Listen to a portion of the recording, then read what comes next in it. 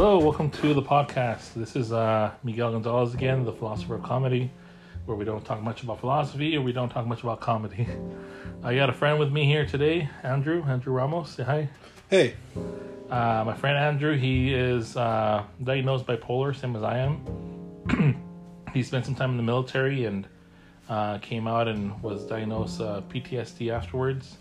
We're going to talk about just general life things and also his experiences and about his band. You want to start with your band, Andrew? Sure. I'm in a band called Andrew and the Power Bottoms. Right now we're in a hiatus due to I think we were in a hiatus even before COVID, but I've been working on new songs and talking to the band members again to get it start going as soon as everything opens up. I can't wait for that. So you guys are waiting until the bars open up again and you guys start touring or whatever?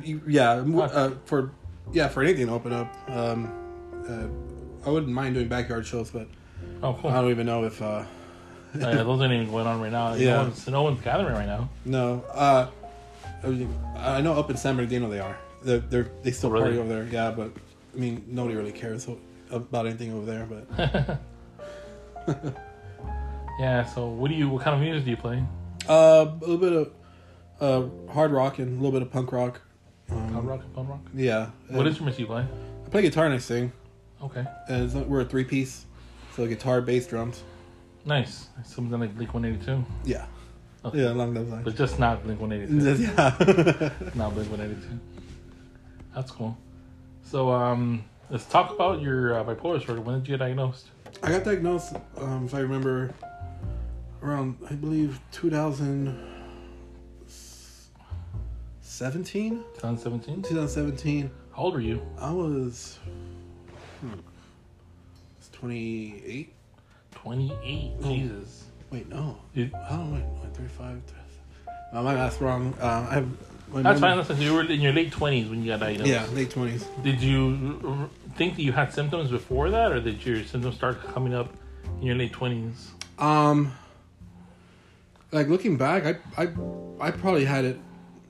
I mean, for a very long time. I think since I was a kid, because I believe I was somewhere around 6th grade. I was living out here, and I remember it was a cloudy day, and I felt sad, like not just like sad, but I guess like depressed. Like it just things didn't feel the same anymore, and I was thinking, oh, maybe growing up or whatever, and all that, and probably like hormone change, but it was like that seasonal depression. Really? I remember it was around winter time, and then but I always remember that because like I never felt that kind of isolation and sadness before. So just you had an onset one day where like a cloud came over you and it just didn't go away? Yeah, pretty much. And that was a depression. What about the mania? When did you start feeling the mania? The mania for me would be I would just be hyperactive. I would it was like an energy boost. Like I would just. How would you express it? Would you like play a lot of video games, or would you play a lot of video games, stay up at night, go out, hang out with friends, and just pull all nighters? I would go to punk rock shows.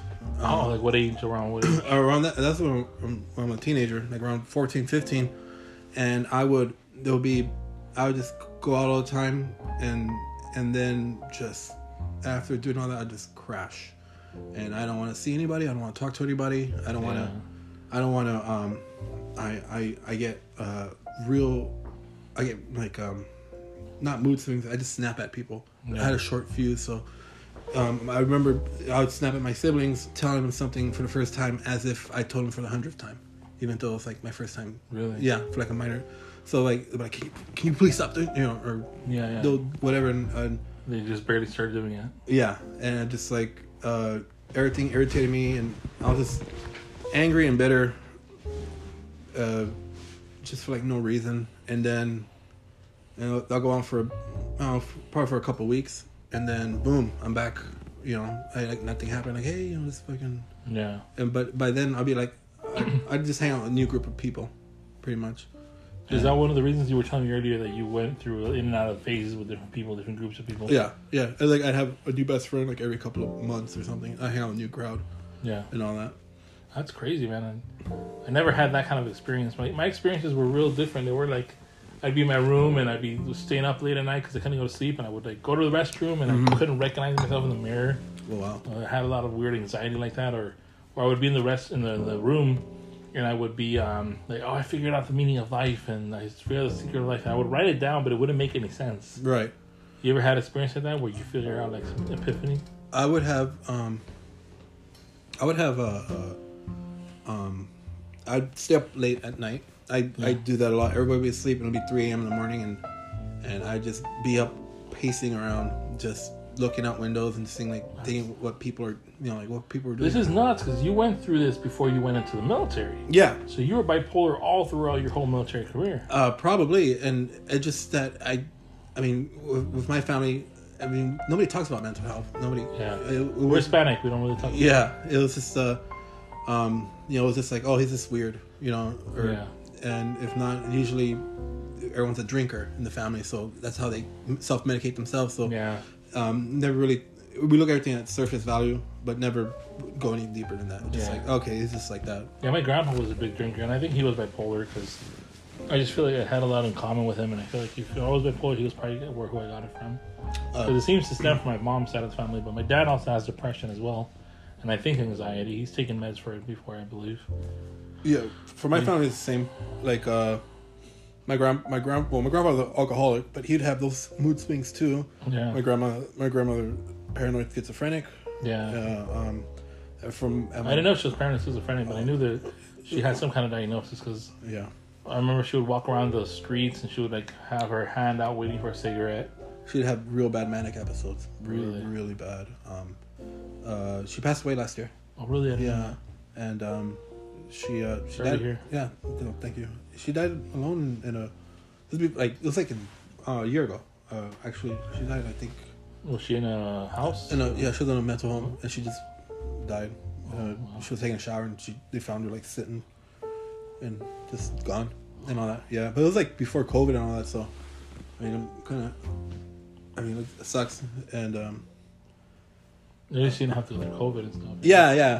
yeah, because she would not. I don't think she would. She does not comply. She would not. She's really hard, really like independent. She don't like being told what to do and all that. That's how she's been. And then from my mom's side, depression. My uncle tried killing himself a couple of times, also an alcoholic. And then from my father's side, my father, he an addict, depression, everything you can think of. And I guess I dealt a really bad deck of cards, but what about your siblings? Any of your siblings have anything? Maybe some kind of like my brother Tony. I think he might be autistic. Okay. Maybe, I'm not too sure. Or he's weird. Or ADD maybe. Or ADHD. Probably, but so far so good. I mean, they get the occasional, they get in a slump, but nothing like how I would be. Or explain to me what's a slump for you? How do you like these days? Oh yeah, you were in high school and you were in and out of friends and groups, and then you were in the military for almost 4 years. Mm-hmm. You got out, you partied a lot, like you were telling me. Yeah. But nowadays, like you're married, you've been married for 2 years. Mm-hmm. What's a slump look like for you these days? A slump is where I'm really I'm mad at myself, and I'm not happy at where I am. Okay. And not like I could do better. It's just like I'm like, oh man, I really failed. I could have been this. I could have been that. I don't know. I'm just wasting my time. Why am I playing this video game for? I'm just gonna play this game for 8 hours, or whatever. I should pick up my guitar and I should start practicing my solos or my leads and chords and all that. It's I get back into it, but it's and then what I always do is always time frame. It's okay, I'm thinking about this today. Why am I not doing this today? Because I know in a couple of months I'm gonna be in the same thing again, and I'm thinking, if I would have started when I had the first slump, I would have been so and so. And so it's a feedback system. It gets worse and worse. And it's funny the way those work. They could work positively if you wanted them to. Yeah. But it's real hard. People don't understand. It's real hard to get out of that slump because everything in you is dragging you down. Everything in you is even though you see logic sometimes, you just can't get past the darkness. Yeah, it's really it's like it's really irrational. It's just it's irrational. And and what sucks is after a while, not like you enjoy it, but it's the norm. It's like it's comforting. It's very comforting. Yeah, it's comforting. It's really weird. That sucks, man. I know that for me, my slumps are. It's funny, like I don't have an inner voice anymore. Like I used to have a critical inner voice, and I think I worked through that with counseling, and I got over it. But now I don't have an inner voice. I'm not encouraging myself. I'm not discouraging myself. But I don't want to do anything these days. Like I don't want to get up. I don't want to go work out. I don't want to. I'm gonna start a job soon, and I'm real happy about that. But I know I'm gonna be able to do that. But like aside from that, I'm afraid I'll just come home and sleep all day. It's gonna be a job at night, and then I'll go back to work, and then I'll just do the work thing, and I'll smoke a bunch of cigarettes, and I'll just get by, and I just don't want that for myself anymore. Like you're talking about your music work. I want to do film work. Film is different because I can't really like do it on my own. I could do TikToks and YouTube videos. I probably should do TikToks and YouTube videos, but like finding the motivation is tough. Finding the motivations is probably the hardest thing to do. And just starting. Because that's also at the same time, it's just as easy as that. It's to start, because that's what I did. I picked up my guitar and I just told myself, I'm just gonna write a song. I don't care how elementary it sounds, or how it could sound like hot cross buns for all I care. But I need to make something that's my own, and I didn't even think about it's gonna lead from this to that. That is like I just want to write a song. Yeah. So I just picked up my guitar. This was like a couple of months ago. Okay. I picked up my guitar and I just played something, and I was like, oh, I kind of like what this is. And from there, it just like music has always been my. I mean, you know me growing up. When I started playing bass, and I was terrible at it, but I loved it. It was that was my therapy, because I have a hard time explaining things or vocalizing, what I'm thinking and how I feel. But on that note, thanks for being on the podcast with me. I know it's a lot harder than I asked a lot of people to be on the podcast, and I get a lot of people telling me they want to do it, but then they don't. Right. And it's because it's hard to just talk into a microphone and it's for me. I like this. I love listening to podcasts because I like how they just talk and go on. But for me, I need an outlet to talk, because I don't talk to that many people, and the little people I do stay in touch with, I really don't talk too much unless I'm drunk. Then I drunk call and all that. But no, this is like it's really important to talk about the stuff that affects you, because you can't, because it's like a poison. You keep it in, it's just gonna eat you alive. That's true. And I appreciate for you having me on here. It's really nice. This is a really good concept that you have. Mental health, especially now with the whole COVID-19 and isolation and all that. Like for me, my schedule really hasn't changed as it comes to like talking to people or going out and all that. I've always been a homebody. Yeah. And now you have to be a homebody. Now I have to be a homebody, and now I kind of hate it. Now I'm like, now I need it. So I need to, like, little baby steps.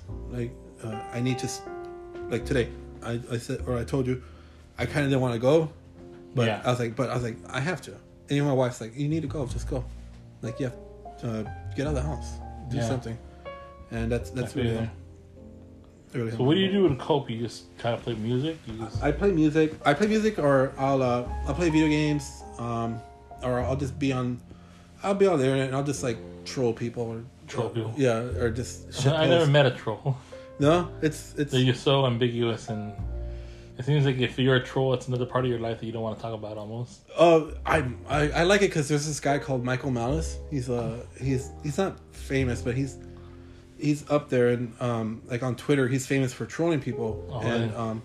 And he's Michael Malice. Michael Malice. That's a funny name. Yeah, he's great. He's an anarchist, and he's really like he's a troll, but like he's not like, it's not like being a troll doesn't mean being like being an asshole all the time. It's just that's usually what people take it as. Yeah, that's what take it as, because it's as Michael Malice explains it, it's a performance where the troll is the conductor and he's using whoever he's trolling as the instrument.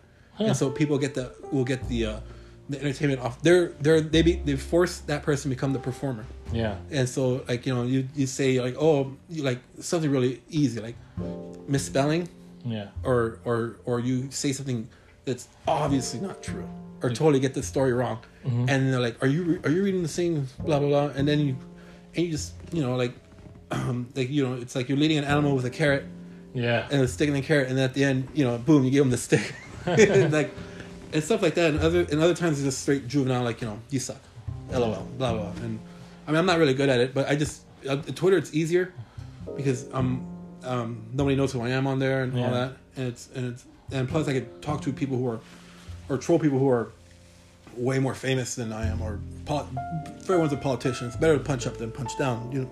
I'm not gonna troll someone that's obviously not mentally there just by through context. But it's a lot for me. It's a lot more. It's morally better to go against like politicians because for me, they're all out there already. They're vampires. So it's guilt free. Yeah, that's cool. So you use trolling as therapy? Yeah, that I guess so. Yeah, because it's funny. It's really funny, and there's like other groups of people, and they'll see it and they'll join in and all that. And Facebook, I do that too, but people take things a little bit more face value on Facebook, and it's just kind of like there's people and it's. Oh yeah, I have no on Facebook. I mean, I'll still shit post and post my stupid memes and I've seen those, and I'll say stupid stuff. But I'm surprised nobody's tried to doc or like, hey, don't you work here? But I'm not. Yeah. I mean, I really don't care, and I really don't care if my Facebook gets deleted or whatever. Yeah, I've gotten so many 30-day bans. Oh really? Yeah, I've gotten like 6 for already. For memes or what? For memes, for stuff people report. 6 30-day bans? Yeah. You've been off of Facebook for half a year? Yeah.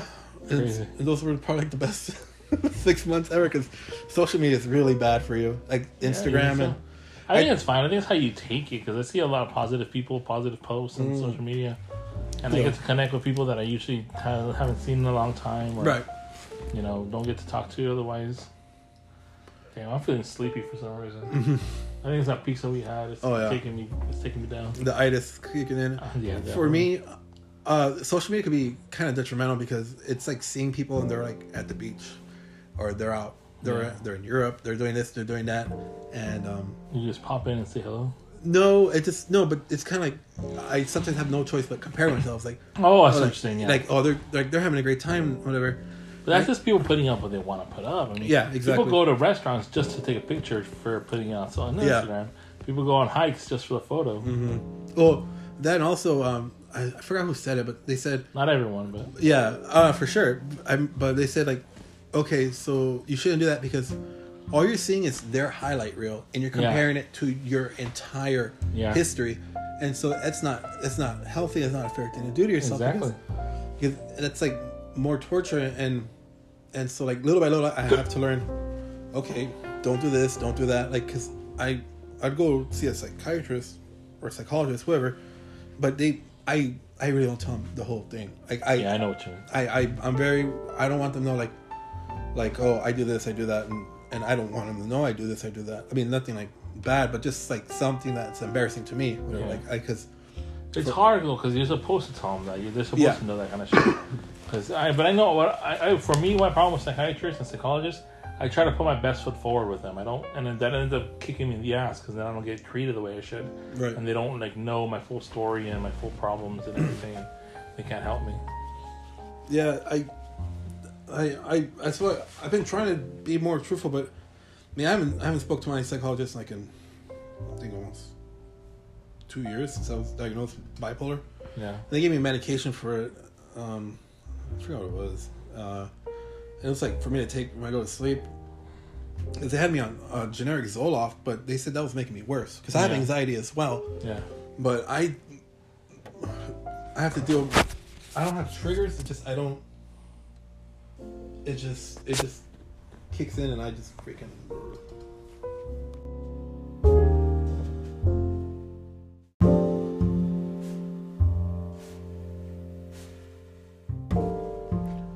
So like the last time I talked to her was like 2 years ago or whatever when I was diagnosed. It's probably Was it 2019? I don't remember. You haven't been diagnosed for very long. It's funny. Yeah. I've been diagnosed forever, and I've been in and out of fucking therapy and in and out of medication. Like, I get a job and I get the health care insurance, and then I lose a job and I lose the health care insurance, and that's why I've been getting so bad. I went from being just bipolar to being bipolar schizoaffective, which is way worse because I have like all these hallucinations and Right. delusions that I get sometimes when I get really bad. Right now I'm pretty stable because I'm taking medication and I'm not really stressed at all. That's good. But it's hard, and just for me the hardest thing is the motivation, like no motivation to do anything, and it's just so hard for me to just get out of bed and how you say, like, just go out for a walk or take a shower even. It's tough. It is.